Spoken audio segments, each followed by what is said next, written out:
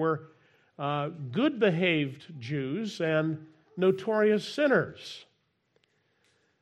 They believed that notorious sinners needed to be challenged and taught. But they were offended when they saw that Jesus was willing to sit down with notorious sinners over a meal. He had table fellowship with them, and that wasn't dignified for a Jewish rabbi in their view. Teach them, but don't eat with them, they would have told Jesus. And so Jesus tells 3 stories to illustrate the work of God in recovering lost sinners. The first parable is the parable of the lost sheep. Now, in first century Palestine, there were lots of shepherds and lots of sheep in the countryside. And so if you walked through the countryside, you would be constantly seeing shepherds with their flocks. So as Jesus tells this parable, it's very familiar to them, very easy to understand what he was getting at. For us, it's a little more difficult. We've got to learn a little bit about sheep and shepherds. Sheep are herd animals, so they normally stay with the herd or the flock. They're groupies. They stay together. But they also have an impulse to wander.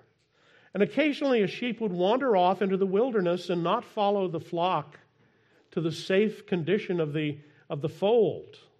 They'd stay up in the mountain meadows, wander off to the craggy cliffs, and not follow the shepherd and the rest of the flock down to the safe fold. Now, the fold was an enclosed area, enclosed by a stone wall or maybe a hedge.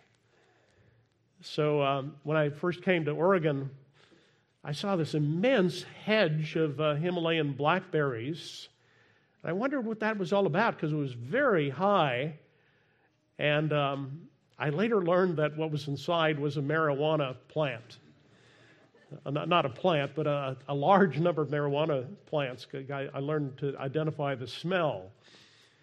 And so there was a hedge that enclosed and kept people out that needed to be kept out. So similarly, a fold was a rock wall or perhaps a hedge where the sheep could be deposited for the night and where they could be safe from lions and wolves.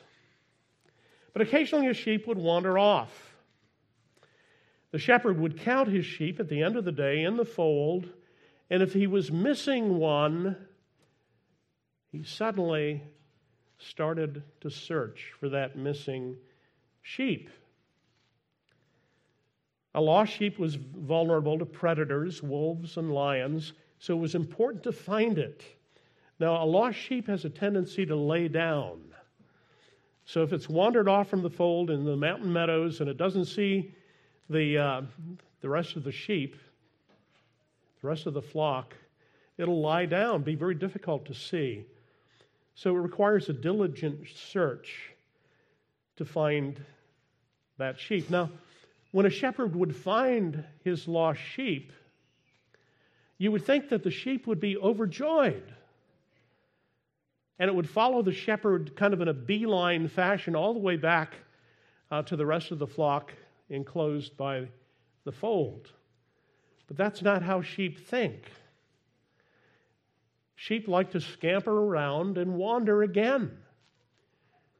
So it's not that the shepherd can just walk with his sheep all the way back. That sheep is going to go off in another direction and get lost again. So what the shepherd does is he binds the front feet and the back feet of his sheep, and he hoists the animal onto his shoulders, and he carries it home. How much does a sheep weigh? About 100 to 200 pounds, depending on whether it's a male or a female. Have you ever carried a 100-pound sack very far? What does it do to you? My grandfather was an immensely strong man, a very short man, shorter than me, but very strong. And I would watch him take a 100-pound sack of grain. He had animals that he fed in his barn. Take a 100-pound sack of grain, put it on his shoulder, and he'd walk several hundred feet with 100 pounds on his shoulders. And I remember once saying, "Grandpa, you're a very strong man." He said, "Well, I was stronger when I was younger." He said, "I was in a contest once with other young men, and the goal was to pick up 2 100-pound sacks and walk with them 100 yards. And he said, "I won that contest." Now, his grandson was much more feeble than he was. I could barely even lift up 100 pounds, let alone carrying it on my shoulders. So think about a shepherd carrying his sheep home through hill and dale, upward slopes and downward slopes, all the way back to the fold. Great effort. But that was the commitment of the shepherd toward his sheep. He would expend enormous effort to bring it home. And when the shepherd finally had his sheep safely in the fold, he'd call his neighbors over to his house, "Rejoice for me, for I found my sheep that was lost." The point of the parable is the comparison that Jesus makes. Jesus said, "Just so I tell you, there will be more joy in heaven over one sinner who repents than over 99 righteous persons who need no repentance." So Jesus is saying, think about the joy of heaven. The angels and the saints who are gathered before the throne of God, when they are aware of a single sinner who repents, there's a celebration in heaven that should be reflected in the church below. In other words, we too need to rejoice over one sinner who repents as we look at the work of God in bringing home a lost person. I found my lost sheep. I spent all night trudging over hill and dale, and I found it. There was no social media in the first century, so word was sent out, "Come to my house and we'll celebrate." Then there's the parable of the lost coin. Now, this story doesn't take place out in the mountains, mountain meadows, and fields. It takes place in a house. It has to do with a woman who has lost a coin that was part of a collection of 10 coins. Now, some Bible scholars have speculated that if she had 10 coins, it was likely an unmarried woman, and that was her dowry. Now, have any of you married women, did your family ever present you with a dowry? Do you even know what a dowry is?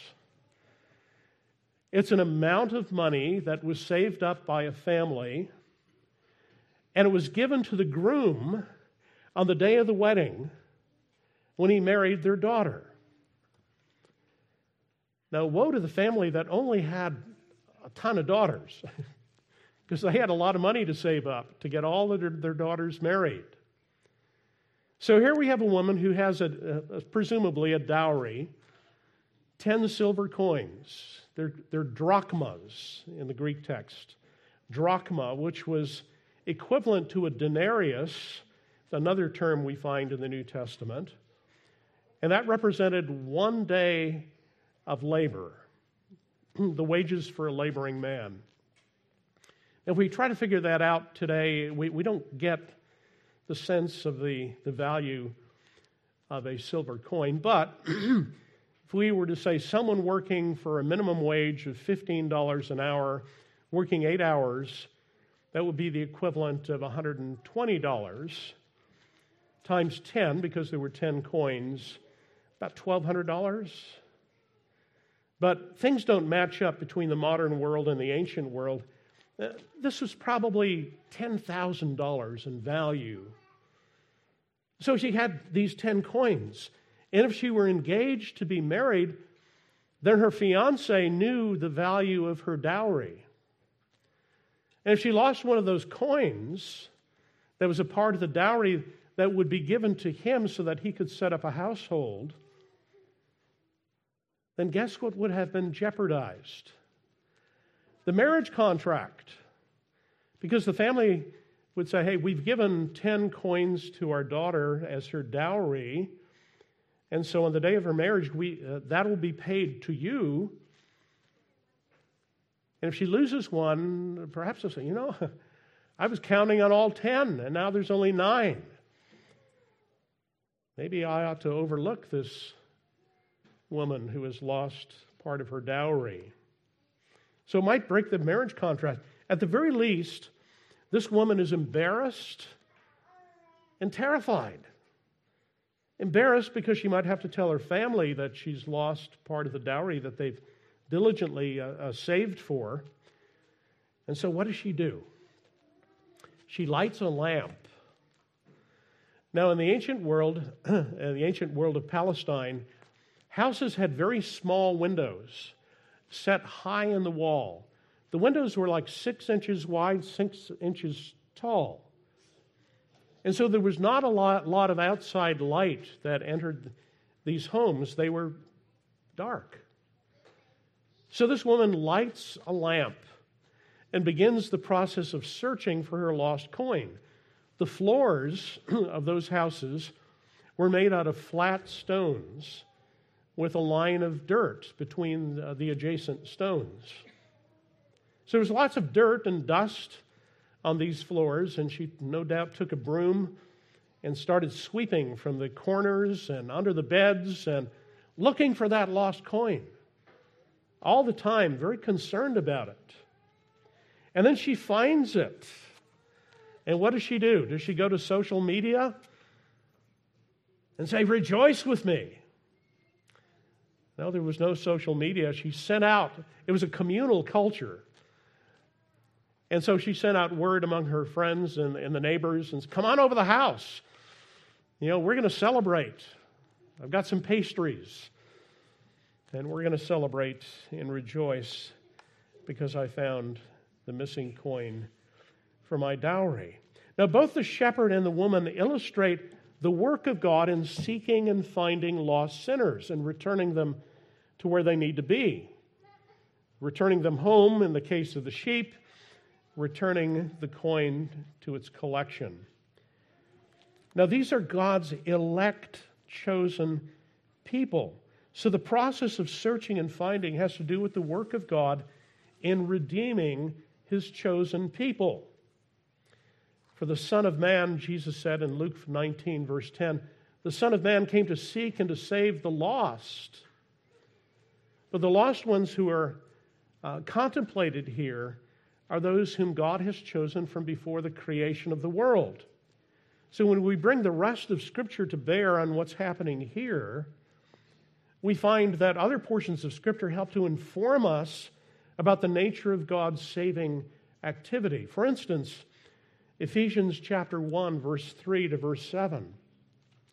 Blessed be the God and Father of our Lord Jesus Christ, who has blessed us in Christ with every spiritual blessing in the heavenly places, even as he has chose us in him before the foundation of the world, that we should be holy and blameless before him.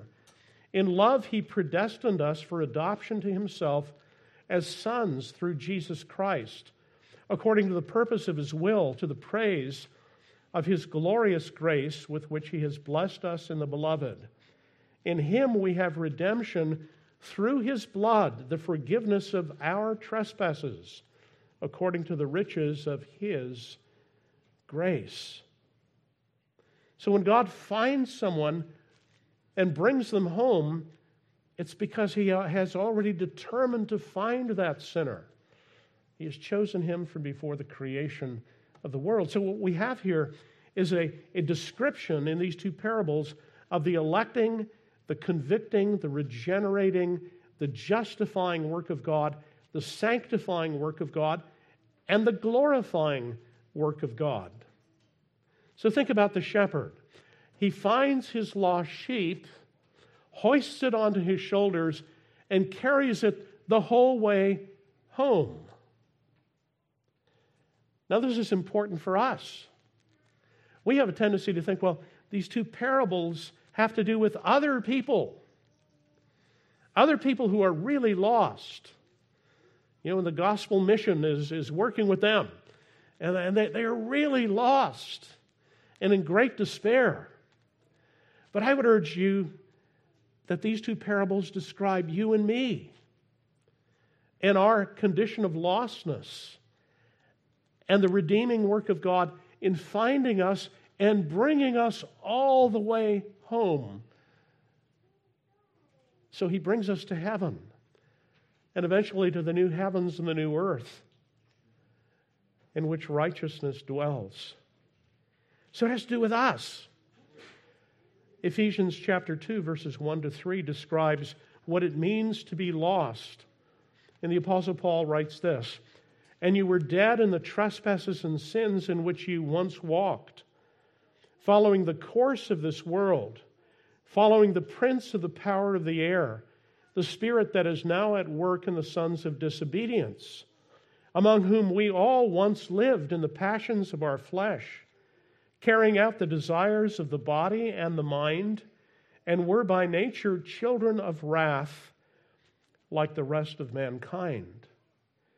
Now notice the inclusive language of the Apostle Paul in that text. He said, among whom we all once lived. That is to say, every Christian has been lost and has been found. Every Christian then had a before Christ experience of being profoundly lost.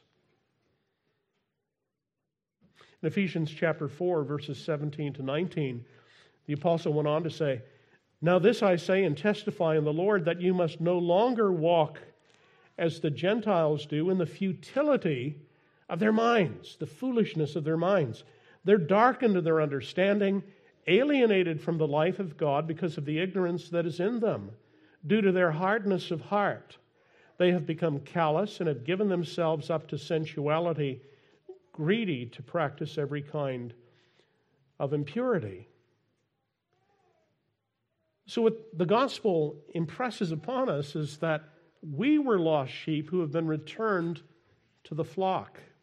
We were like the lost coin, hidden on the dust of the floor, that needed to be found and returned to the collection. Now, some of you children might say, I was raised in a Christian home, my parents were Christians, and I never sensed a time in my life when I was far from God and living like that, living as a lost sinner.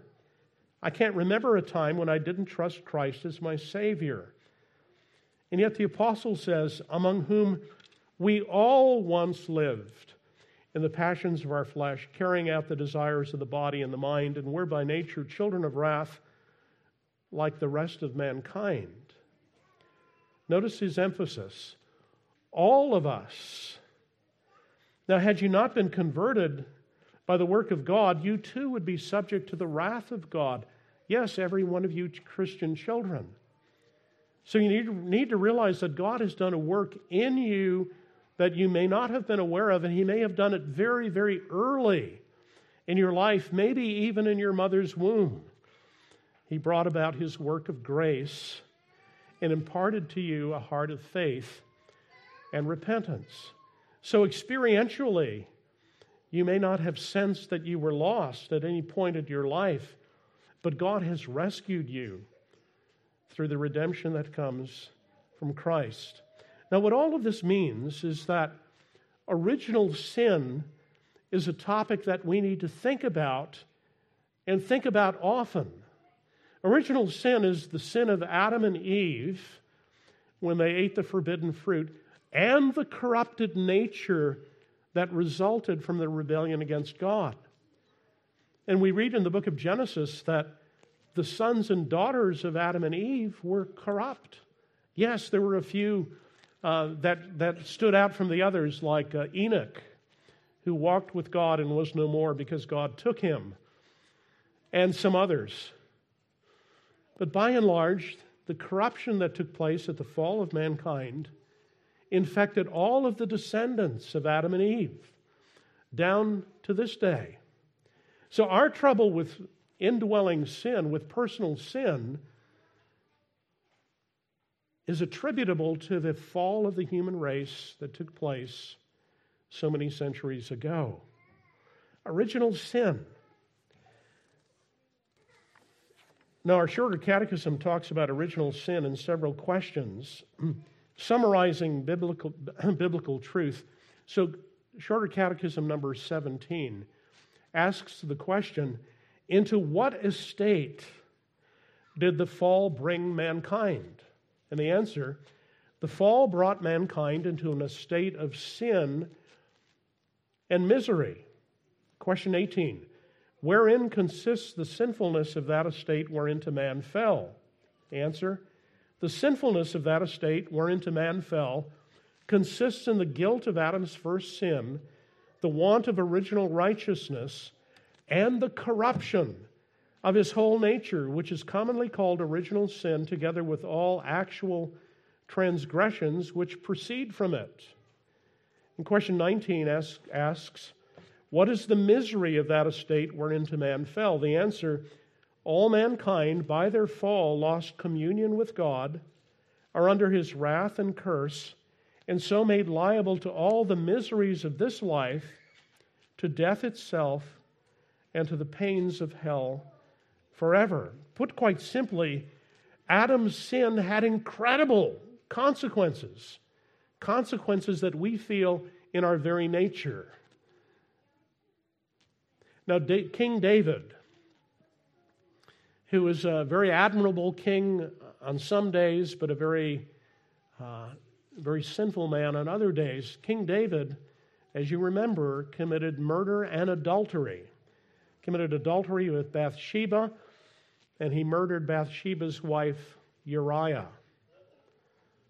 And he was able to do it without a pang of conscience until the prophet Nathan comes to him, tells him the story about a sheep that was stolen by a very wealthy man, and then he points at David and he said, "You are the man. You have done this. You've taken another man's wife, and of course, you've killed her husband." And it all came home in a moment, in a flash to David, just how sinful he was, even as a believer. And he writes Psalm 51. Have mercy upon me, O God. Begins with those words. Later in the psalm, he says, in sin my mother conceived me. And that was written for our benefit. And what David was saying is that from the moment of my conception, I had a propensity to sin. That's troubled me all the way till today, and I see it so very clearly. I've had this rebellion built into my very nature, and it happened even when I was conceived. From the very moment I came into existence, I had a fallen nature that has led me astray. So David was very conscious at that particular moment, and hopefully for the rest of his life, of the consequences of original sin derived from Adam. You and I need to tell ourselves from day to day, I was really lost before God did his work in me. And I still have the consequences of sin going on in my life. And had God not intervened in my life and searched me and searched for me and found me and brought me home, I would be like all the others who live in the houses around me, on the streets around me, who are far from God, who are in darkness, who have very foolish thinking. That is what lostness is all about. Now, the wonderful strain in these two parables is the joy. The joy of heaven over sinners who are being found and delivered from their estate of sin and misery and brought home. And so the joy of the church, the joy of this church ought to be, God has found me. He's taken me out of my lost condition and brought me into his family into His church. I have eternal future secured for me by the work of Jesus who died on the cross, the Good Shepherd who came to deliver me out of the estate of my sin and misery and bring me into an estate of salvation by the power of His sacrifice on the cross. So these two parables don't merely point us to people who come into the life of the church from a lost condition and we say, wow, we're so happy that you found our church. But rather that has to do with us. God, I'm so happy that you found me and took me out of that awful state of condemnation and lostness and united me to Christ and to His people and given me an eternal inheritance among the saints in light. So God has done it. He's imparted to you the gift of faith and repentance if you're a Christian. He's begun to heal your relationships. He's begun to restrain your passions and desires and to give you a whole new set of aspirations to be holy and to be perfect as He is perfect. Let me pray for you.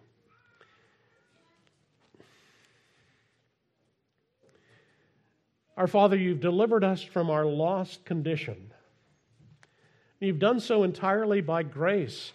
It didn't have to do with our goodness or even our potential. It had to do entirely with your grace and the desire to save sinners like us. So we pray that you would impart to us much rejoicing, much joy and happiness over your redemptive work and the results that has for us. May we, O Lord, be like the shepherd who rejoices with his friends and the woman who rejoices with her neighbors when that which is lost has been found and recovered. We pray in Jesus' name, amen.